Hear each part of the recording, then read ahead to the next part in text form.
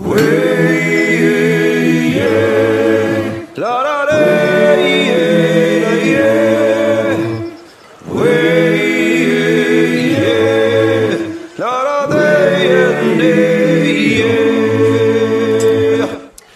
everyone and welcome back to the Forgecast. My name is Alex Norton. I've got with me Lachlan Scowcroft from Valhalla Blades. How you doing, man? Not too bad, mate. How's things? Yeah, getting there. It was a muggy day today. One of those, just everything's sticky. Oh, yeah. It's the same here in Sydney, mate. It really is. I live in an Arctic island. I want my money back. Yeah, Arctic Island. You'd expect to have that nice, solid cold weather, like round the clock. Well, I woke up and it was raining. It was overcast. It was cold. I had my jammies on, put my slippers on, and nice hot coffee in the morning. I thought, oh, it's going to be a bloody good day today. And then the sun came out and it all went to shit. That's pretty common here in Sydney. Yeah, I need to move somewhere like, Glasgow. I mean, those people haven't seen the sun since 1967. I think that's pushing it. That was just a brief cloud break, and I think they all... Yeah, that's right. Somebody turned on one of those xenon torches. Like cockroaches running in front of the fridge. Well, we'll get into talking about what we've been up to this week, but first, a word from our sponsors.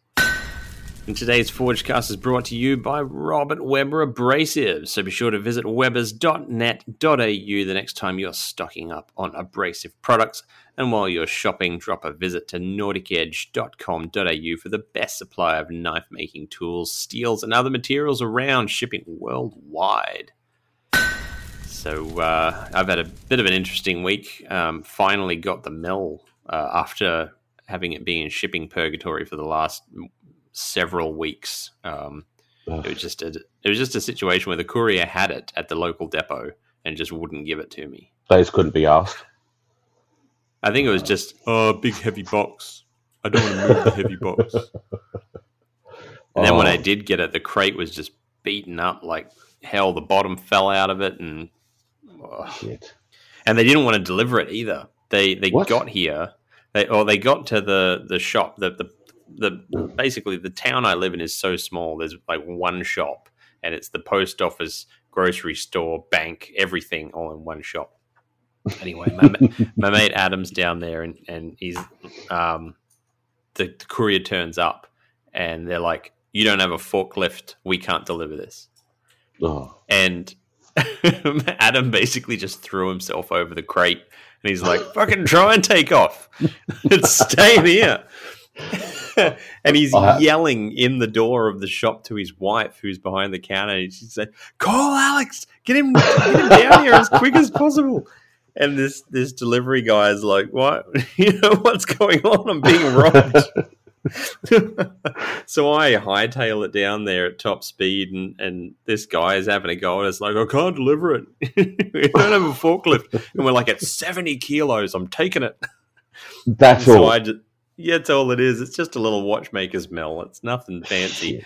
And they wanted a bloody forklift, and Adam's just clinging to the box and just not letting him leave. So I turn up, and then Adam was a biker. Like, he's got the big beard, and he's just like as wide as he is tall and everything. So this poor delivery guy, he's being affronted by this biker, and then this Viking shows up that's 6'5", and we're both like, "You're freaking staying here and letting us take this crate." The poor guy, he's probably thinking, "I don't get paid enough for this."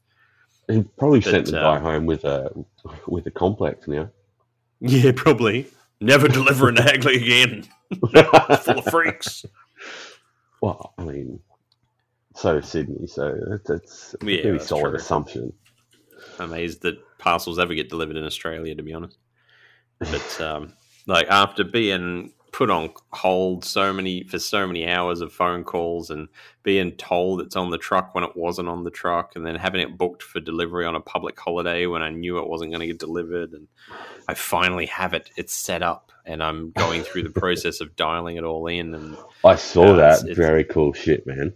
It's just bliss having it. I was just saying to my wife, it's like, what if you wanted to just put a groove down the middle of a piece of steel?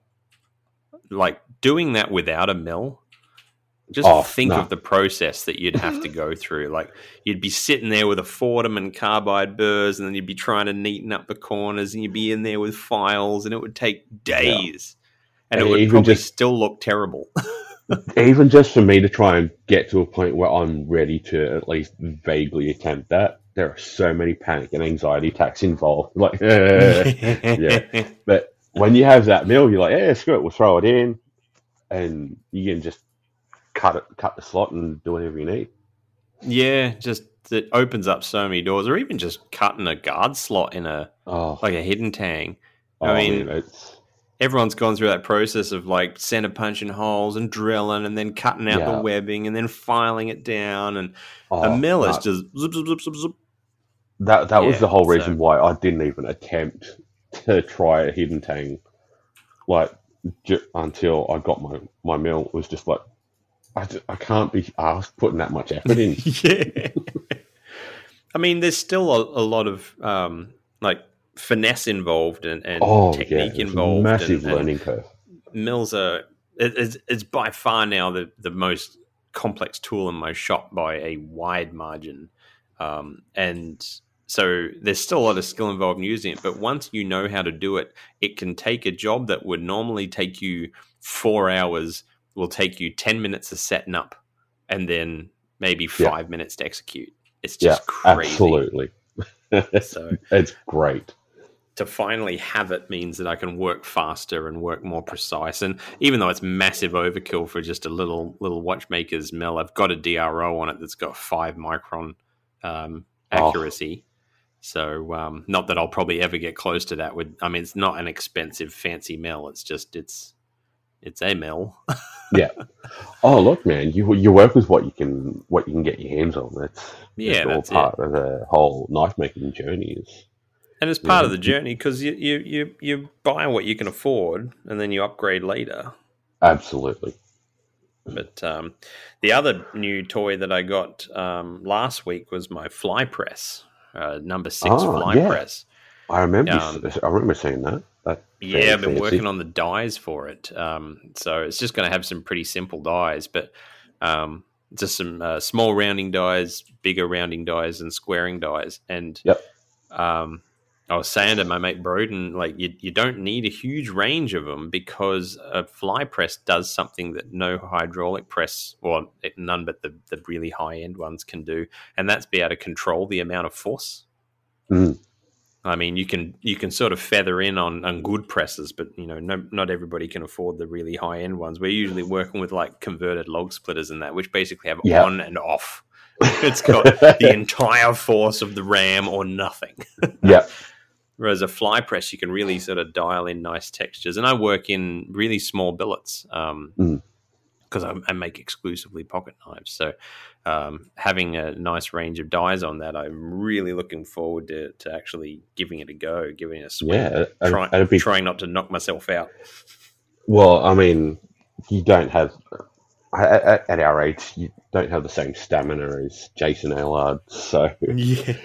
he is like, well, that's what I've got, and how we're going with that. Yeah, that's right. Yep. When you're in your 30s, you start feeling the decline. Oh, especially with me, like I've had 39 broken bones, a car accident. I've been in a hit and run. Ooh, Like, man, I've been feeling jeez. this shit since I was 21. So Yeah, I I've felt the got Crohn's decline of. disease. My body's just been deteriorating since I was, about 9. It's always a good kick in the guts. You're watching someone do something, it's like, ah, no. Yeah, I saw that. Remember, a while ago in the blacksmithing community, there was that push-up challenge going around. Oh, yeah. I'm watching No it. I'm way in like, hell. no, it's not happening. Yeah. I'll turn the camera 90 degrees and do it against a wall. That you could have done and had your wife like pulling on little strings that were tied to your clothing. Yeah, that's right. See, you could have made it work. And That then would you have been could have shown hilarious. up Jamie and everyone else. Do it with like one finger. Yeah. Even It's then, like you can try. in You Don't Mess with the Zohan, where he's like no Yes. hands, just doing his toes.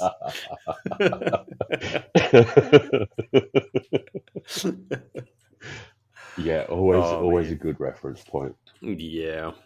Um, I also, just because I was waiting for the mill for so long, the mill table, the bench that I built for it, was getting fancier and fancier, and more well built. And I Yeah, got a lot of tooling for it, as a lot of people would have noticed. I spent twice as much on tooling as I did on the mill itself, but it needed like an organizational system for all that tooling. yeah. So spent some time doing that. And the only other real thing that I've done the last week was I finished Tusk, which I've been working on since October of last I year. noticed. Very nice work. Very nice. I was pretty happy with it. It didn't last long. A collector got it, so it's staying in the Congrats. country, luckily, which is Good nice. stuff. Yeah, the last couple have gone to collectors, which is nice because you always kind of hope that the nice ones won't get used. Like you Yeah. could use it. It's a tough knife. It's Baker Forge and tool steel, which is lovely stuff. But it's pretty. I want it to stay pretty. Yeah. No. I completely agree with you, mate. It's one of those things where you're like, I've made you to be used, Yeah, that's right. but I'm keeping you in the case. Exactly. That one you did with that Kydex sheath with the brass around the bottom and that. Oh, my that strikes me as one of those knives you'd never want to see it used. Oh, my boredom project. No, that was it was definitely something that was way out of my comfort zone.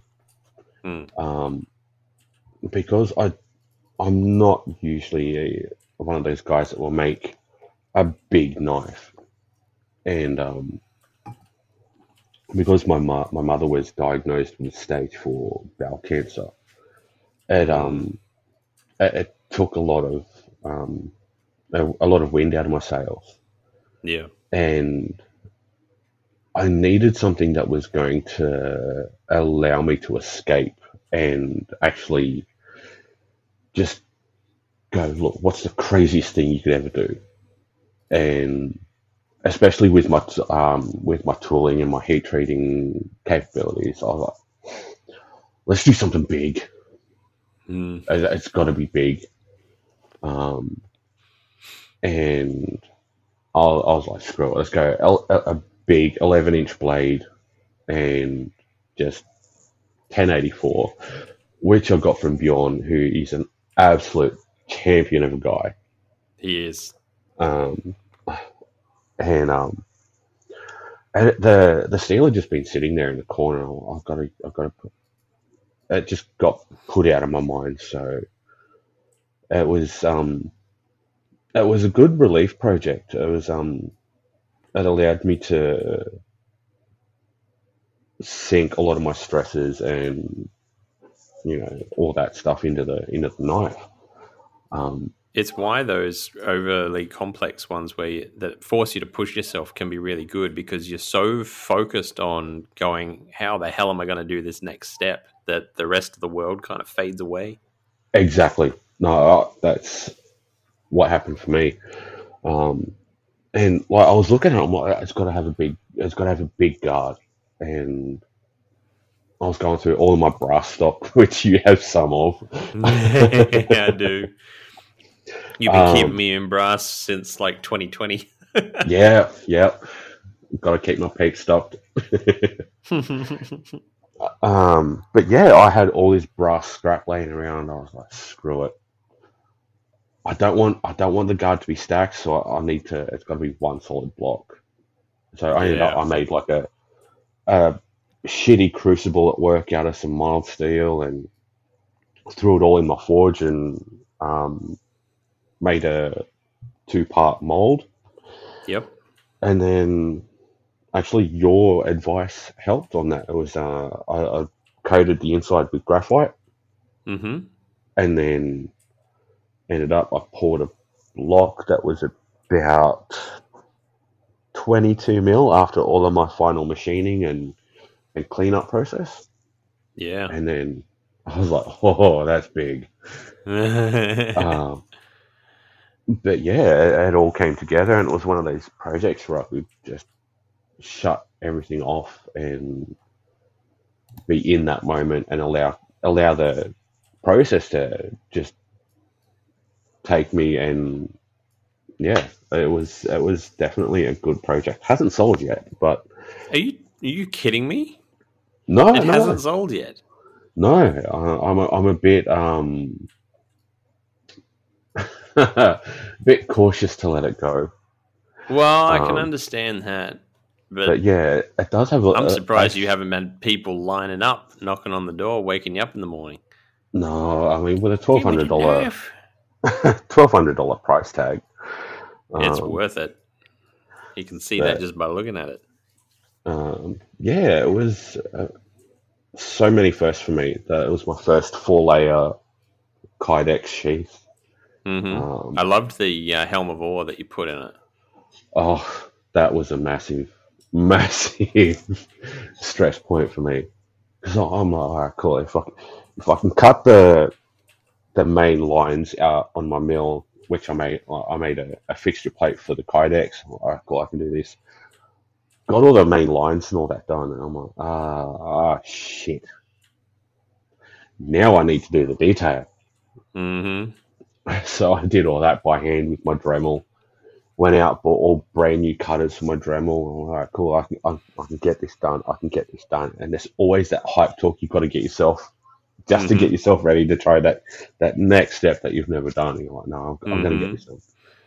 But And those little tight corners would have been, you would have seen them vibrating as you're going and thinking, oh, don't break, don't break. yeah, yeah.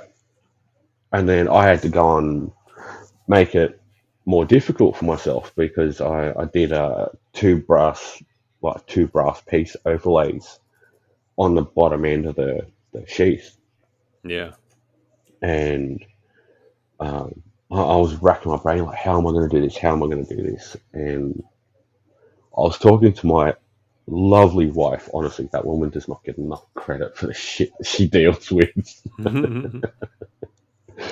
um, yeah, and we ended up. It's the one thing I love about having a creative partner is you can bounce so many different ideas off of. And like, Absolutely. actually, she was the one that designed the bind runes for your wife and your pendants. One of those Uh, is protecting my anvil. that's awesome. Um, yeah, so she helped me fix everything up, and she goes, "Oh, okay, but what if you stonewash the guard, and then you can stonewash your brass overlays, and then actually have them contrast really well together." Um, so it was I was like, "Holy shit, yes!" And then I'm like, "Hey, what if I do some engraving?" And then it just snowballed from there, and I engraved the the the black one in Elder Further Up runes on the one of the brass overlays on top. Yep. So underneath the brass overlay, I've machined it so it hides the Kydex studs perfectly. Oh, yeah, cool. So there are 3 Kydex studs under the brass overlays, and then I was like, screw it, we'll just paint it together. And Yep. actually, it came out much better than I expected. Yeah. I particularly loved the Sam and I are always talking about use of contrasting finishes on facets of knives. Like you might Yes. have a false edge on your knife's clip that's a mirror polish, but then you might have a 400 grit satin on the bevels or something like that, and it adds interest. But one of my favorite parts of that build was the shield shape of the finger guard. How it Yep. was just this rough hammered texture on top, but you'd actually taken the like micro bevels around the side to a sheen, and Yeah. it just framed really nice. It was one of those crazy ideas. It's the one thing I've always stuck with is those crazy ideas. Like even if you get them at 3 o'clock in the morning, you got to write them down, because by the time you fall asleep and you wake up next morning, like, what was that idea? So I'll keep a notepad next to the bed, and I'll wake up at some stupid o'clock in the morning with a crazy idea, and I'll quickly write it down. And if I can try and decipher my half sleep writing in the morning, then we'll try and snowball from there. But that's the one thing I've always pushed with a lot of people in the community is do that crazy shit. Like, Well, get that's out it. of That's how you grow. yeah. You've got to get out of that comfort zone and learn new techniques, learn new tricks, or even if you fail, it's still a learning experience. So It's why I'm such a big advocate for the 48-hour dagger challenge, because it's no. impossible. No, not for me. So when you finish it, you realize that it wasn't impossible after all. No, not for. It's definitely impossible for me. I'm way too OCD. I've got to try and plan. I've got to try and plan every step, and then even that, like, it's got to be done precisely, and yeah. Even as I progressively get better in my knife making, it's one of those things like I've got to plan for it. I've got to plan for it. I can't. It's got to be planned. Well, if you keep putting out knives like that one, you won't be far off. Yeah, no, it's. I will. It's one thing I love about the challenging knives and the ones that push you and make you a better maker. It's one of those things you just can't help but genuinely love those projects. Yeah, like it might give you absolute like beyond like crazy amounts of grief during that making process, but once you get it done, like ha ha ha, I won, and they're the ones that you begin to cherish and like really you don't want to let go of. I get that. More and more regularly, I'm finishing knives that I just really don't want to sell. I've got to say, it's a slippery slope. You can't start that, because otherwise you'll end up with hundreds of knives and completely broke. Yeah, that's it. Especially when you do it full time. Oh no, that's why I love it when it's in a collection, because it means that at least you can know it's safe. Yeah, and you know that time that you sunk into it, you're like, oh, that was worth it. Like the guy who bought Tusk off me has been messaging me all afternoon. He's like, so I use Renaissance wax. Is that going to be suitable? I'm like, oh, mate, you don't know how happy you're making me by asking. Oh, that's always a great moment. Or is one thing I always love is at the last knife show that I attended, a collector had actually bought my most expensive knife off the table. That was one of those things. I was just completely. I thought I'd way overpriced it, what it was worth, and I thought no one's going to buy it, so it's okay. It can just go into my collection when I get home. Mm-hmm. And it was the first one off the table, and the gentleman that bought it was a really lovely guy, and by the time he walked away, and I realized who he was, and the name clicked, and I'll be honest, I fangirled for a bit. I just I was like, holy shit, do you know who that was? And my wife's going, I don't know. Why are we jumping around? And I'll admit, I was genuinely jumping around, and last thing people wanted to see was this grown-ass man with a beard in a kilt jumping around his table. Were you traditional with the kilt? Aren't you? I never wear kilts. You don't want to jump too high if you're being traditional with the kilt. Exactly. So who was it? Oh shit! I've forgotten his name. It was that long ago. I completely with COVID, everything's just wiped from my memory. Just But that just like one. a well-known collector, or was it Yes. another knife maker, or? No, no, no. A well-known collector in Australia. Yeah, right. I wouldn't Um, know the name of a single collector in Australia, really, until they buy from me. this gentleman has a love for Bowie knives, Okay. and well, honestly, it was at that point I was like, "Holy shit! I've actually done something that a collector really likes," Yeah. and he was willing to pay that price for it. Mm. And the surprising moment for me was on the Sunday. He actually paid to come back to the knife show and shake my hand and thank me and tell me how much he loved that knife. And That's awesome. it was that point where I'd actually felt that all of the all of the stress and the blood and the all that amount of work you've put into your journey so far has been beyond worth it. It's like some decent recognition. Yeah, I wasn't. Here I am, some goofy knife maker that's just been dicking around for the past couple of years and just doing whatever I want, has actually gained the attention of someone who has no problem in going to a table and going, I like that knife, I like that knife, I like that knife. Can you wrap them up?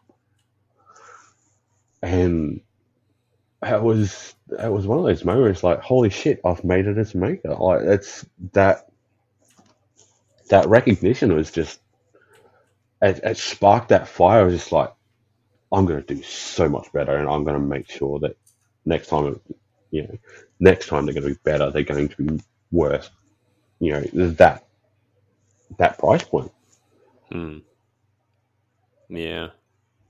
I mean, it's funny. I always say to people, like, everybody knows the knife. Every knife maker knows the knife. That once from that point, they were really serious about it. Yeah. And if you don't know that knife, you haven't made it yet. Yep. But if you have made it, you remember which one it was.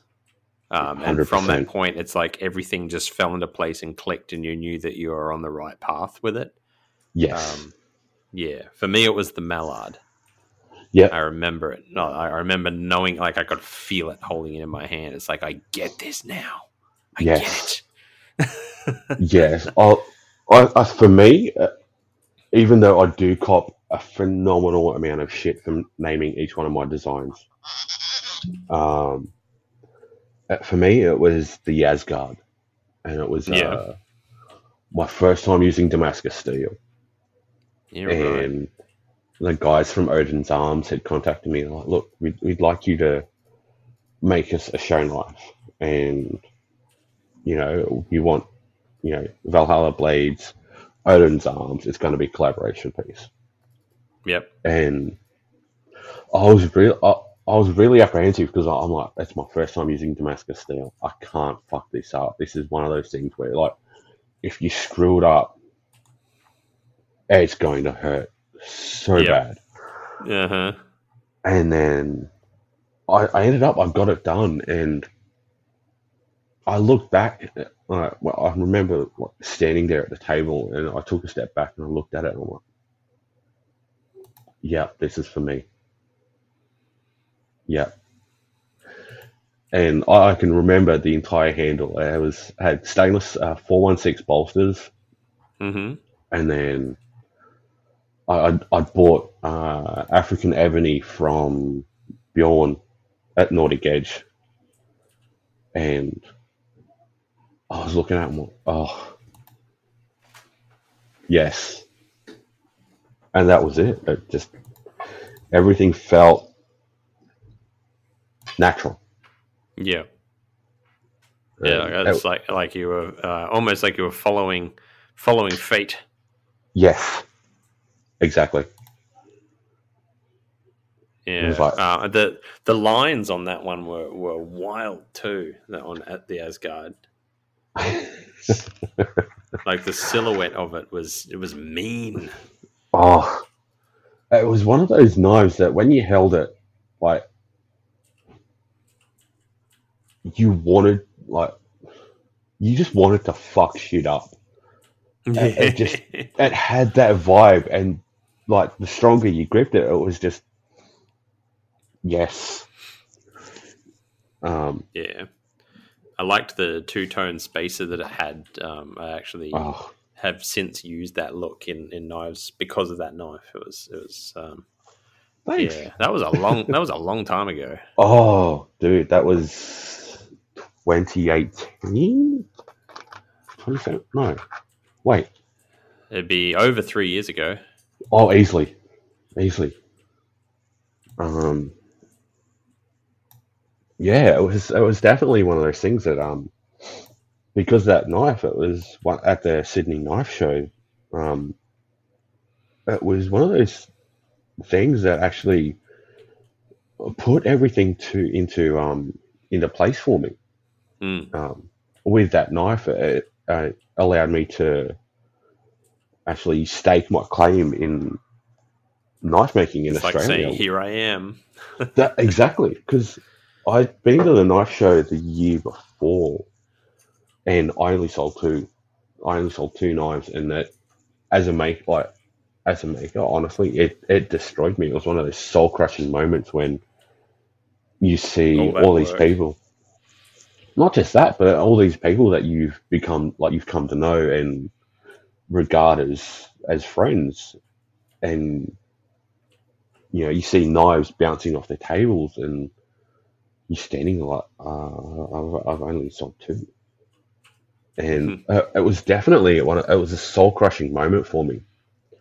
Um, Have you also found that with familiarity with the knife shows, because I mean, it's not just the knives themselves that sell knives; it's showmanship and you as a salesman selling knives. Do you find that you've evolved and sort of learnt the ropes a bit by doing more shows? um, to be quite honest, I just wing it. It's the only thing for me that feels comfortable is I can't talk myself up, so um, I allow my knives to do it for me. Um, if I can make something that someone will see at the table and they'll pick it up and they'll feel it and they'll feel that instant connection and they don't want to let it go. Yeah. That for me is the the sale for me. That's where I get my enjoyment from the shows. To be quite honest, it's someone feels Watching it and people that fall in love.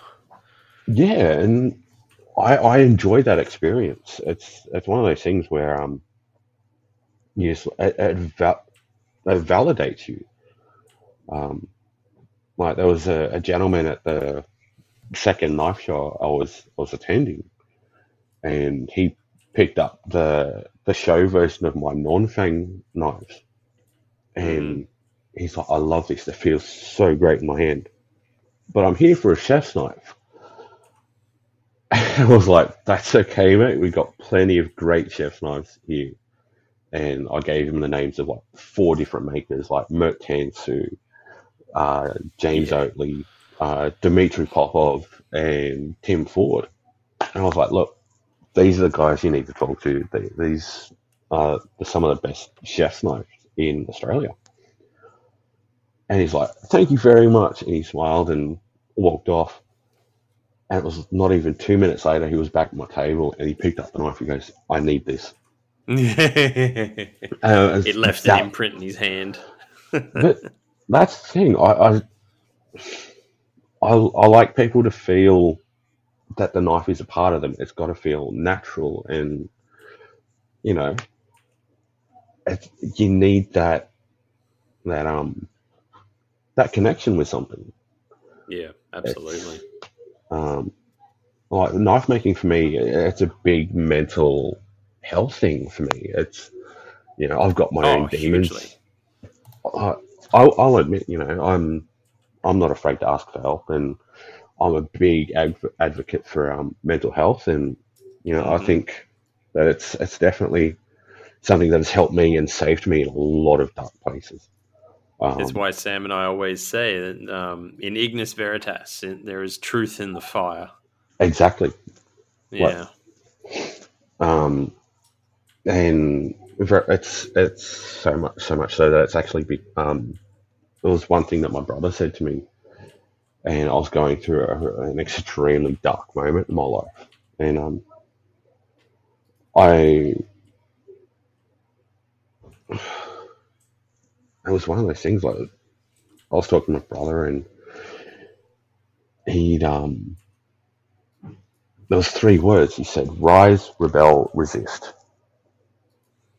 And ever since then, it stuck with me, and it became the motto for my knife making. You And totally need to do a blade with that on the bevels. I do, yeah.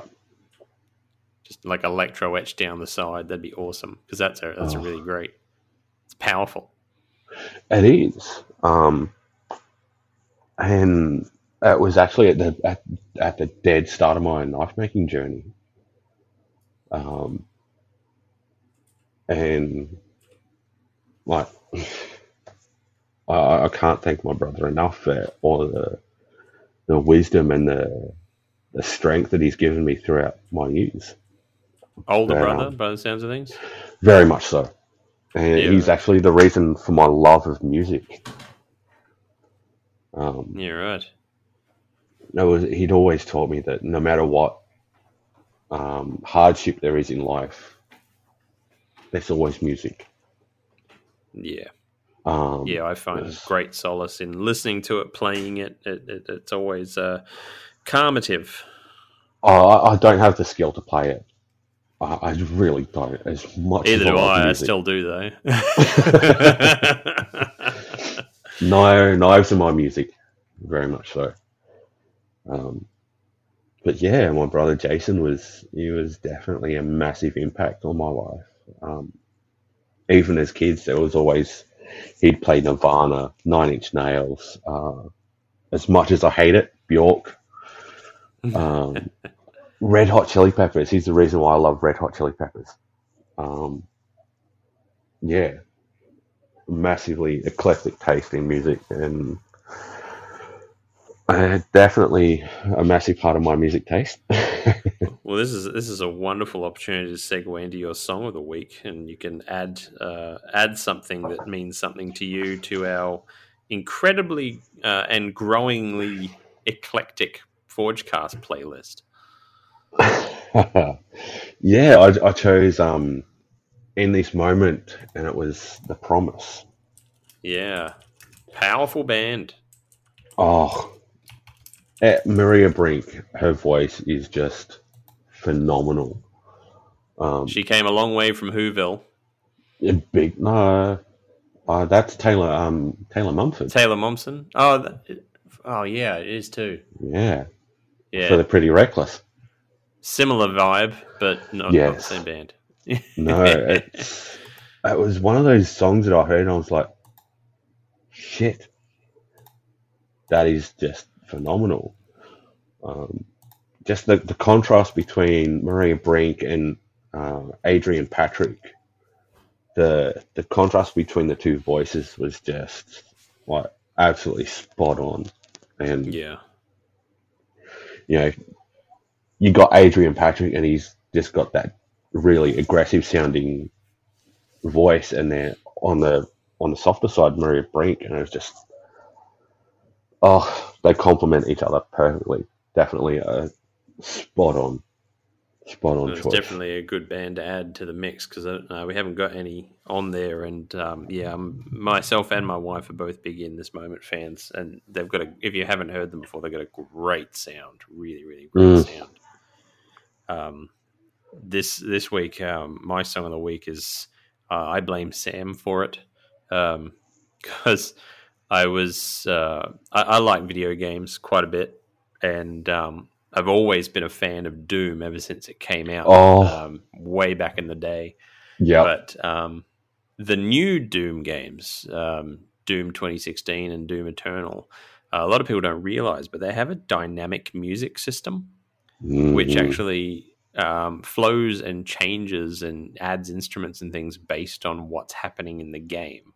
Yes. And it doesn't just have tracks like other games do. And it's incredible technology behind it. And there's documentaries about it that you can watch online. But they did piece together soundtracks, though, official soundtracks for both games.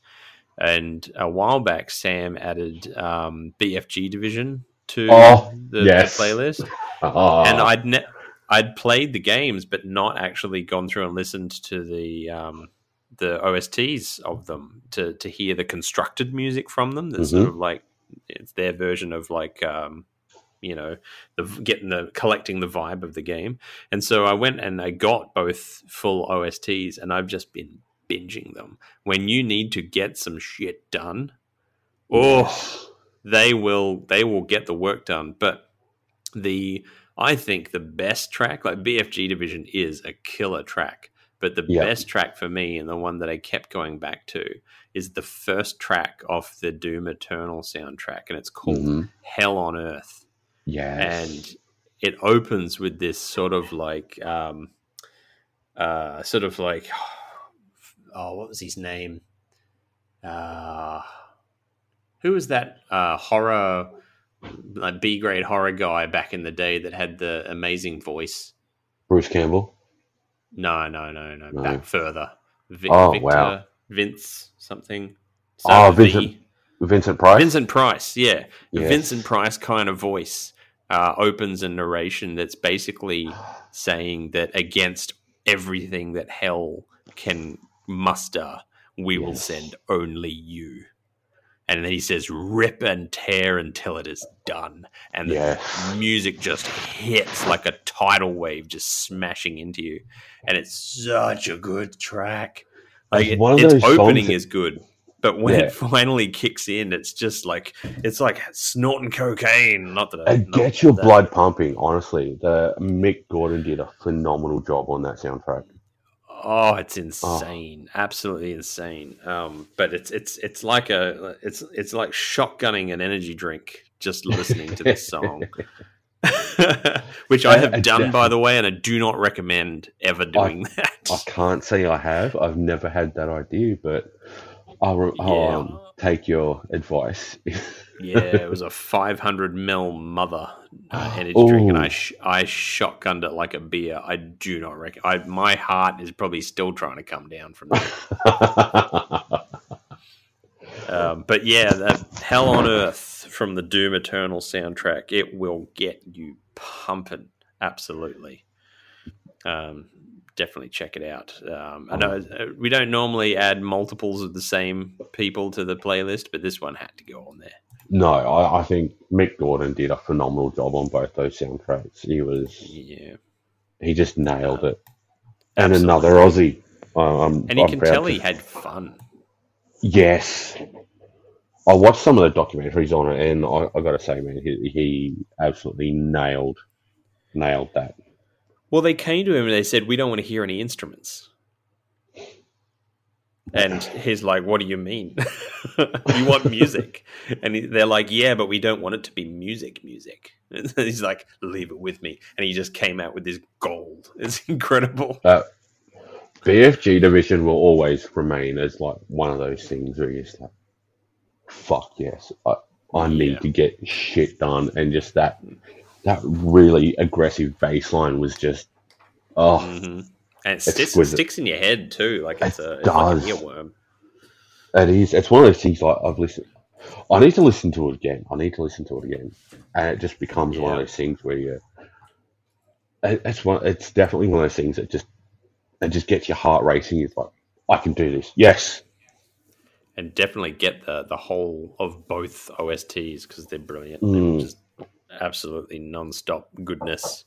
Yes. But now, Lachlan, we have a few listener emails that have been sent in. You may be able to help me answer some questions. I hope so.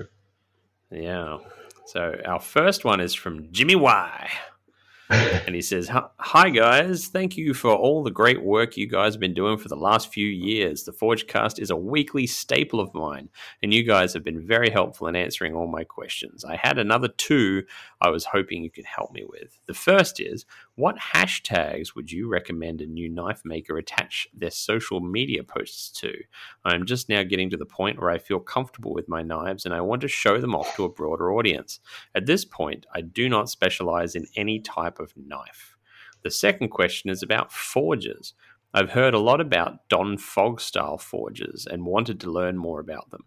It seems to be popular among a lot of the smiths of the ABS. From pictures, it appears to be similar to a postbox forge.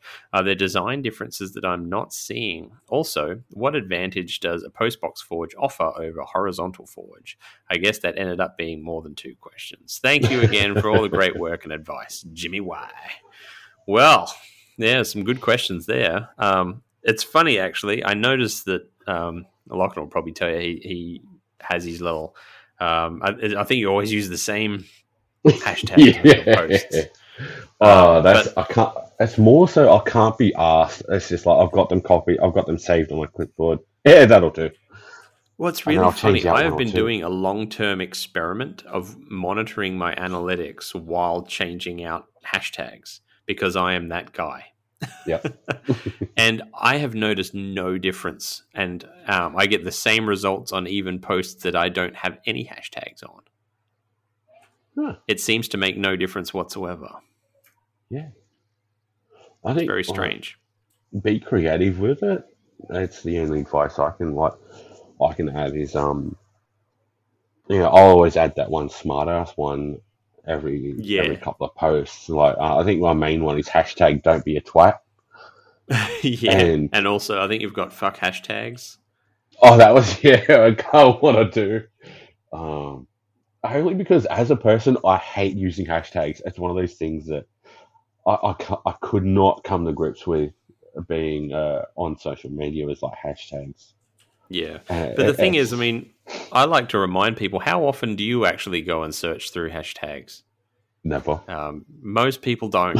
The only crowd that I've seen that really does do it regularly because they can never get enough content in this field is the everyday carry crowd, like the pocket dump crowd. Yes. They love that stuff. They drink it like Milo. So I usually, if I'm going to use hashtags, I'll use hashtag EDC, hashtag pocket dump, and hashtag everyday carry, just because those guys love knives. Also cater to your audience. Like if you're making a hunting knife, like hashtag hunting, hunting America or hunting Australia. And there's knife porn is one. Yes. Knifestagram. Knifestagram is a very prolific hashtag. That one bugs me. Yeah.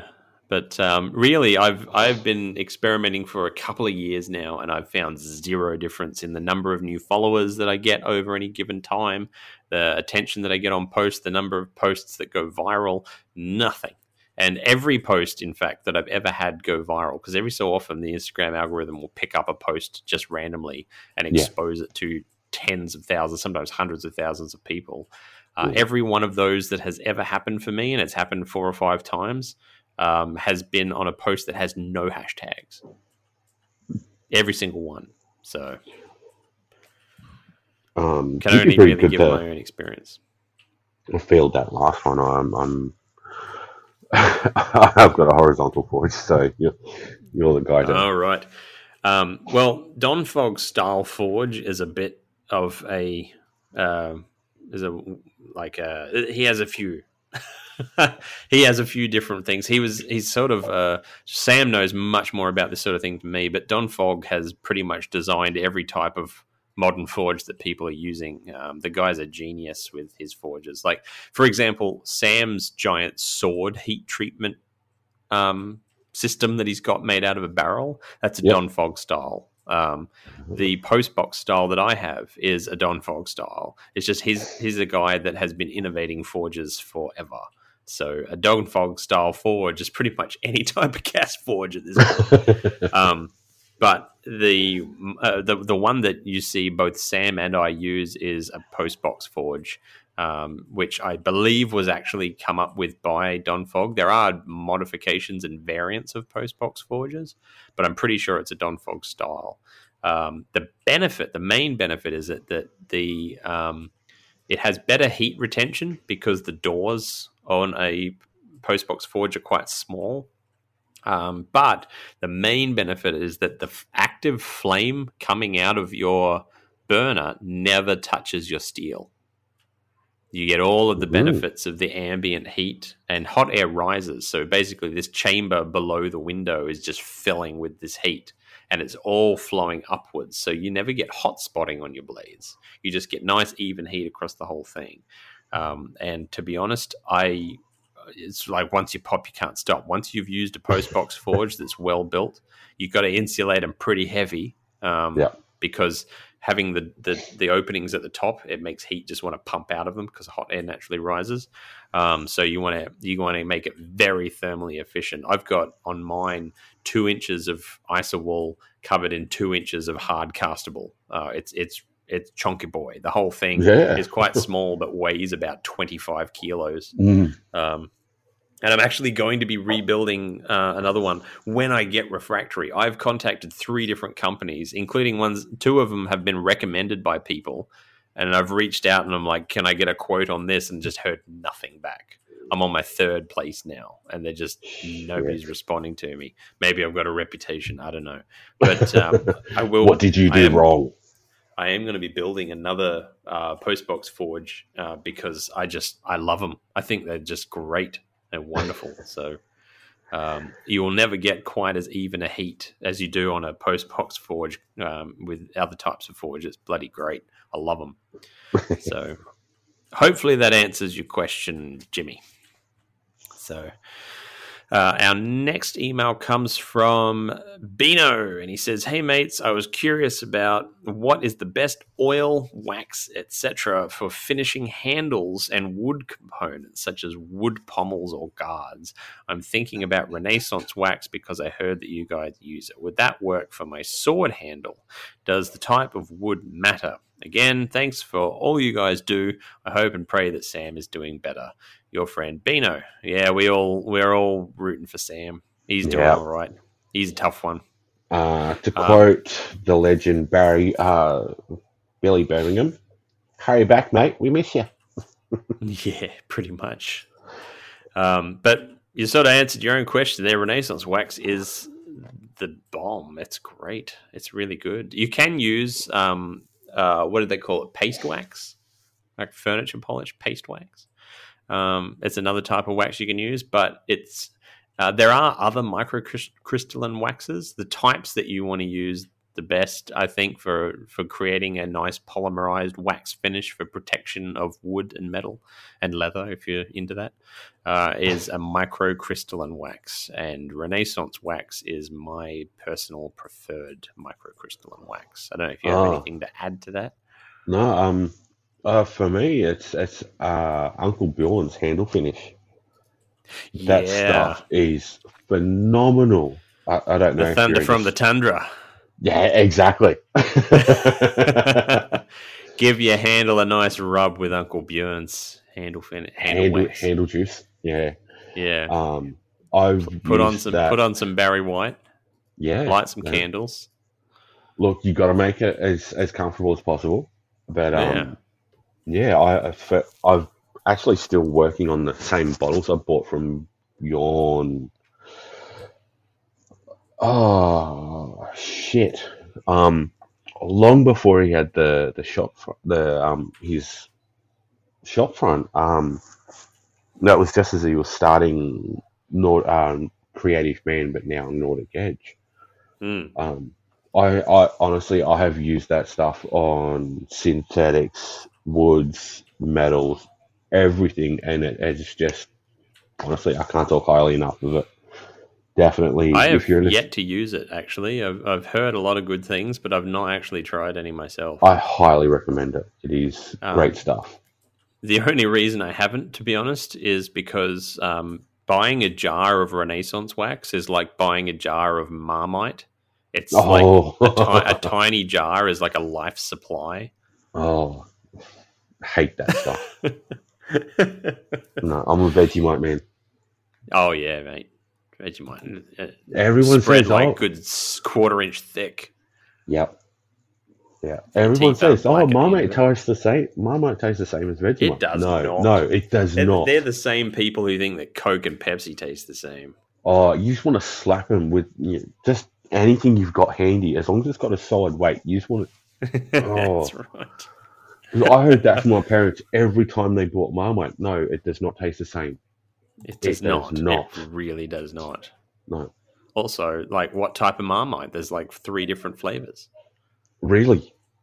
And one of those flavors is not Vegemite flavor. No, it's just no, just no. So you hear that, people? Stay the hell away from Marmite. It's not good for you guys. It's not good for you. Burn a hole in your stomach. Vegemite, it's like Popeye's spinach. Like you just get put hairs on your stronger. chest. Yeah. Start becoming irresistible to the opposite sex. Or the same sex. Whatever works for you. Or the same. Whatever sex you want. Vegemite's the key. I mean, I won't lie. I have noticed getting a couple of eyes from the guys at work when I've had Vegemite That's toast. right. You bend over to butter your toast and start raising some eyebrows. It gets awkward real quick. So hopefully that all answers some questions that you had and some questions you didn't have, Bino.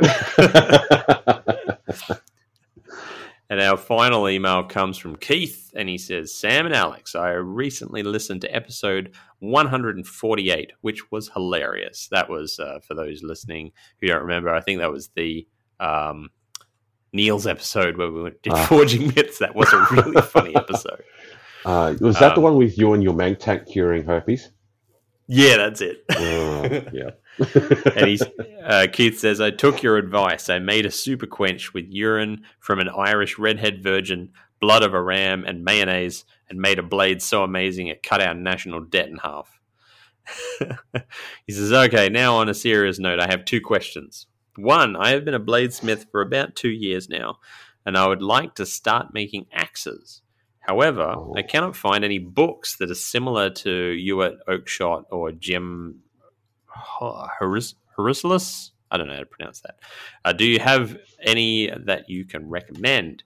And question 2, being a military veteran and current law enforcement officer, I battle with severe PTSD. Bladesmithing has saved my life and my marriage. I would like to, at some point, once I obtain the knowledge and skills, try to offer blacksmithing classes at the local community college here in the States. Not only to educate people in the craft more, but maybe help others who are in my situation.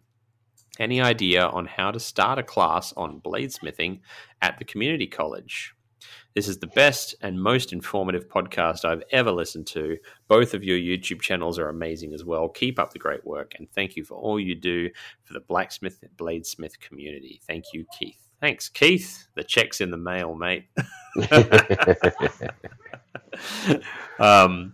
Yeah, all right. So I'm not familiar with the books by those 2 fellas, but I do have some book recommendations for you on axes.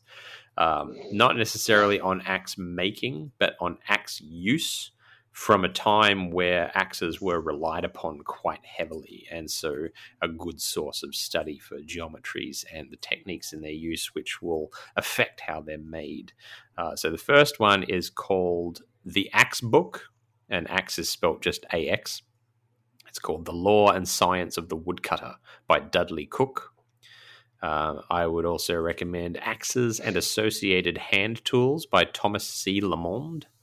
That one also covers all sorts of things like sawing tools and all the tools needed to maintain your axes correctly in the field. And the final one is called Selections from the Chronicle, The Fascinating World of Early Tools, Trades, and Technology. That's a compilation from newspaper articles from way back in the day where people used to talk about this sort of thing instead of all of the horse shit that they talk about in the papers nowadays. So, yeah, those would be my recommendations for there. As for starting a class, especially with the thought of helping other people that are in your situation, I really like the sound of that. I think that's massive great. Hats off, mate. You've done it's an awesome idea.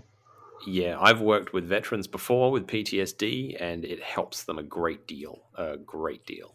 It's worked for my own depression problems. It's a wonderful craft, and to be able to actually reach out and help others, that's doing some proper good in the Yeah. community.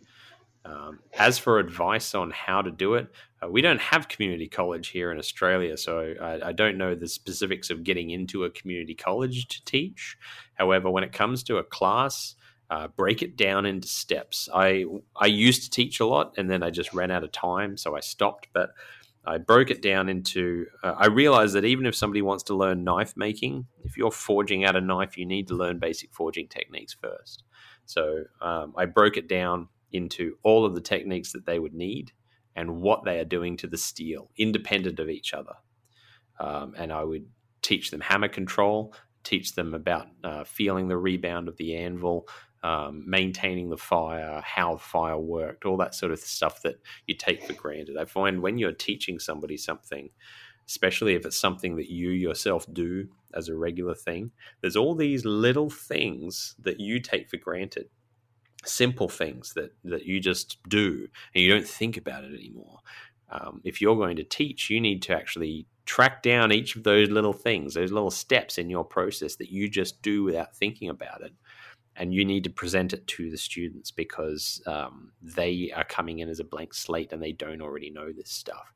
And it's the biggest slip up I see with people teaching is that they assume that the student's going to know certain things because they assume it about themselves. So, have you done much teaching, Lachlan? Oh God, no, no way. I am a terrible teacher. Even the guys at work can attest to that. Though honestly, I think it's a phenomenal idea. I think it's definitely great. I come from a military family, and my uncle who served in the Vietnam War came back with like honestly a terrible PTSD. So honestly, mate, massive hats off to you. You're doing a genuinely great thing, and I wish you the best. It's yeah, I, it's a great Yeah, idea. I can't say a bad thing about it, especially with my own mental health and dealing with my own demons and shit on top. yeah, Knife making has definitely not only saved my marriage, but definitely saved my life. yeah. So honestly, mate, you're a legend. That's it. I mean, even if it was to lead to one person being saved, then the entire thing's worth it. Exactly. No, I My completely agree with you, mate. my mentor served in the Malaysian confrontation in Borneo when Vietnam War was going on. There were other theaters in Southeast Asia as well as Vietnam, and Borneo was one of them. He served in that, and when he came back, he immediately quit the army after the things that he witnessed there and had to do, and he took up blacksmithing and pottery, both dealing with fire, and he found Yeah. that peace in that fire. It's No, an amazingly powerful thing to quiet the voices. exactly. It really is. So to actually try and bring that to others is a noble cause, and tip of the hat to you, mate. Yeah, mate, definitely. I'll have a scotch for you. I'm Yeah, on my fourth, but I'll have one just he's for having you. it right now. It's all right. I cause a lot of people to drive to drink, so it's I'm used to it. But I'm drinking good stuff, so it's Highland Park, Oh, and there you go. you know, Only the best for the Forge cast. always. Well, we hope. Well, hearing from our listeners is always great, and hearing how you guys love the show is great. But don't forget, guys, we have a Forgecast competition happening, which has prizes coming up. And this time, for the first time in the Forgecast's over 3-year history, it's a team of 2. And you don't necessarily have to be physically present. You can do this across the globe if you want to. And the competition is to make whatever you want, but you will be judged on the whimsy of the final product. We want to see whimsy. Maybe it's a little clockwork mechanism. Maybe it's a sculpture. Maybe it's just whatever, doesn't matter. But we want to see equal participation from the entrants. If you absolutely need to have teams of 3 or 4 or whatever because you can't decide on people, that's fine. But we want to see equal contribution from everybody. And it's got to be at least a team of 2. But you will be judged not on the quality of the build or the finish of the build or anything, but the overall whimsy, because the world needs more whimsy. Definitely. We want to see something that's absolutely pointless, but just makes you smile when you see it. Yeah. And if you're trying to play the crowd, everybody knows how much I love clockwork mechanisms. So, I'm not saying it'll get you to win, but it won't hurt your chances. Let me tell you, if there's some sort of mechanism going on in there. If you want to see my favorite whimsical device of all time, and I have not brought this up yet on the show, look up. There's a what do they call it these days? A useless machine, I think it's called, or a useless box. It's basically a box. There's sort of like a box with a switch on the top, and if you flick the switch, a little arm pops out and turns the switch off again and goes back inside. Have you seen one of these? Oh, they are great. Yeah, but some people get really creative with them and make them really intricate, and the little arm that comes out has all sorts of little personality quirks and things, and it's pointless. Like, there's no point to this thing. But it's one of those things. You look at it like, holy shit, that's funny. Yeah, I've owned a couple of them over the years. They're just great. But if you're struggling and you sort of don't know what I mean by something whimsical, because it's not a word that's used very often anymore. No, it's really unfortunately, it should be. Go on YouTube and look up "useless machine," and you'll find probably my favorite all-time whimsical thing. Yeah. But we want to see team efforts of building something whimsical. Now you get 2 months for this. We're stretching this out. So all of March, all of April, we're judging at the end of April. So you've got lots of time, because we know that international shipping is a bit hectic at the moment. But most people, I imagine, are going to be sort of near the person that they're working with, but we have got some international things going on. The effort of dealing with somebody literally on the other side of the planet is not going to go unnoticed by Sam and I when we judge this, let me tell you. But really, it's just the whimsy. We want to be grinning ear to ear when we look through people's entries. Absolutely. That's about all we got for this week. Huge thanks for you coming on, Lachlan, and taking the place of Big Fudge while he's away. No, happy to help out, mate. That's been a pleasure. So where can people find you if they want to go looking for you? You can find me on Facebook as just Valhalla Blades, or Hipstagram is Valhalla Blades _1. Mm-hmm. I don't post much, but when I do, hopefully it's a good one. Yeah, well, I want to see more and more people going and seeing that bloody knife that you did. It's a good one. Definitely, I've been inspired by a few makers to kick it up a notch. So yeah, absolutely. Are you gonna thinking of trying to make something whimsical? Oh, I suppose time is not on your side, really, is it? No, I thought about it, but 2 months, that's not long enough for me. I do have an upcoming project that another maker and I are going to be working on. Is it whimsical? I don't think it's whimsical per se. But I'll be designing and making a Warhammer 40,000 sword. Oh, cool! Like the chain sword, or no. I'm talking old school power sword. Yeah, gotcha. But are you gonna do it full size? No, I'm going to make it functional. Good. I can't have anything that's going to be like over the top big. But a fellow maker and I, Julian. He goes by Julian's Knives, was actually kind of challenged me to it. Yep. So I've decided to go with my favorite Space Wolves, Yep. and Yep. I've just done a rough base drawing, but I did that, and I'm like, man, I'm gonna have to do like a Viking broadsword as a sister project. So I'm Yep. thinking maybe some 1084, 1095, Mm-hmm.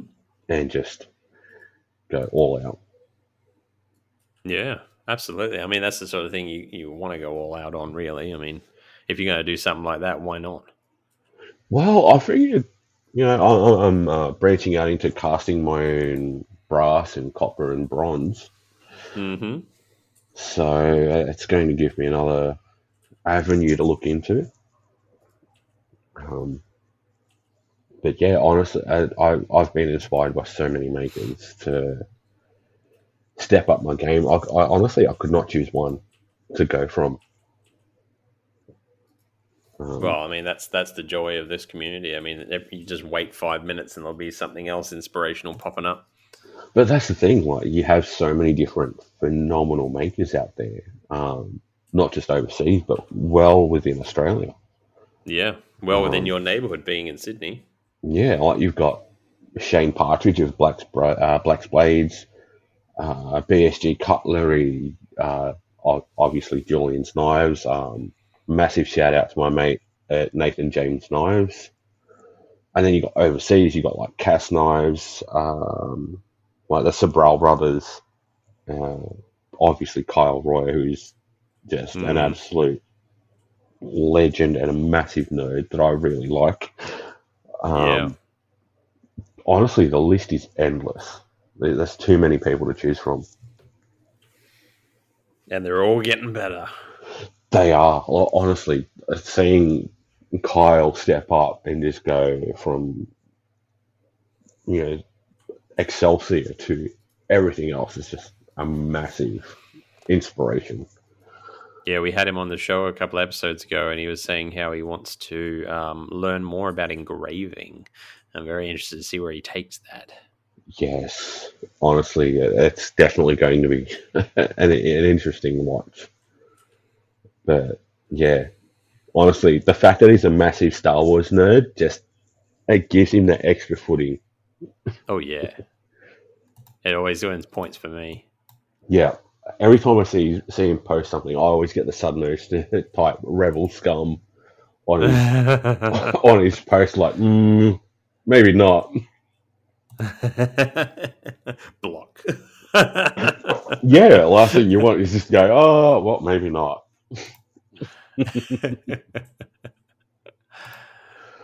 But Yes. yeah, honestly, it's definitely I could not choose this week. It's like massive, too many people to name. So And new ones popping up all the time. absolutely, absolutely, and even just seeing people in the knife community just step up that game with every single piece that they make is honestly, it's definitely it's inspirational to watch.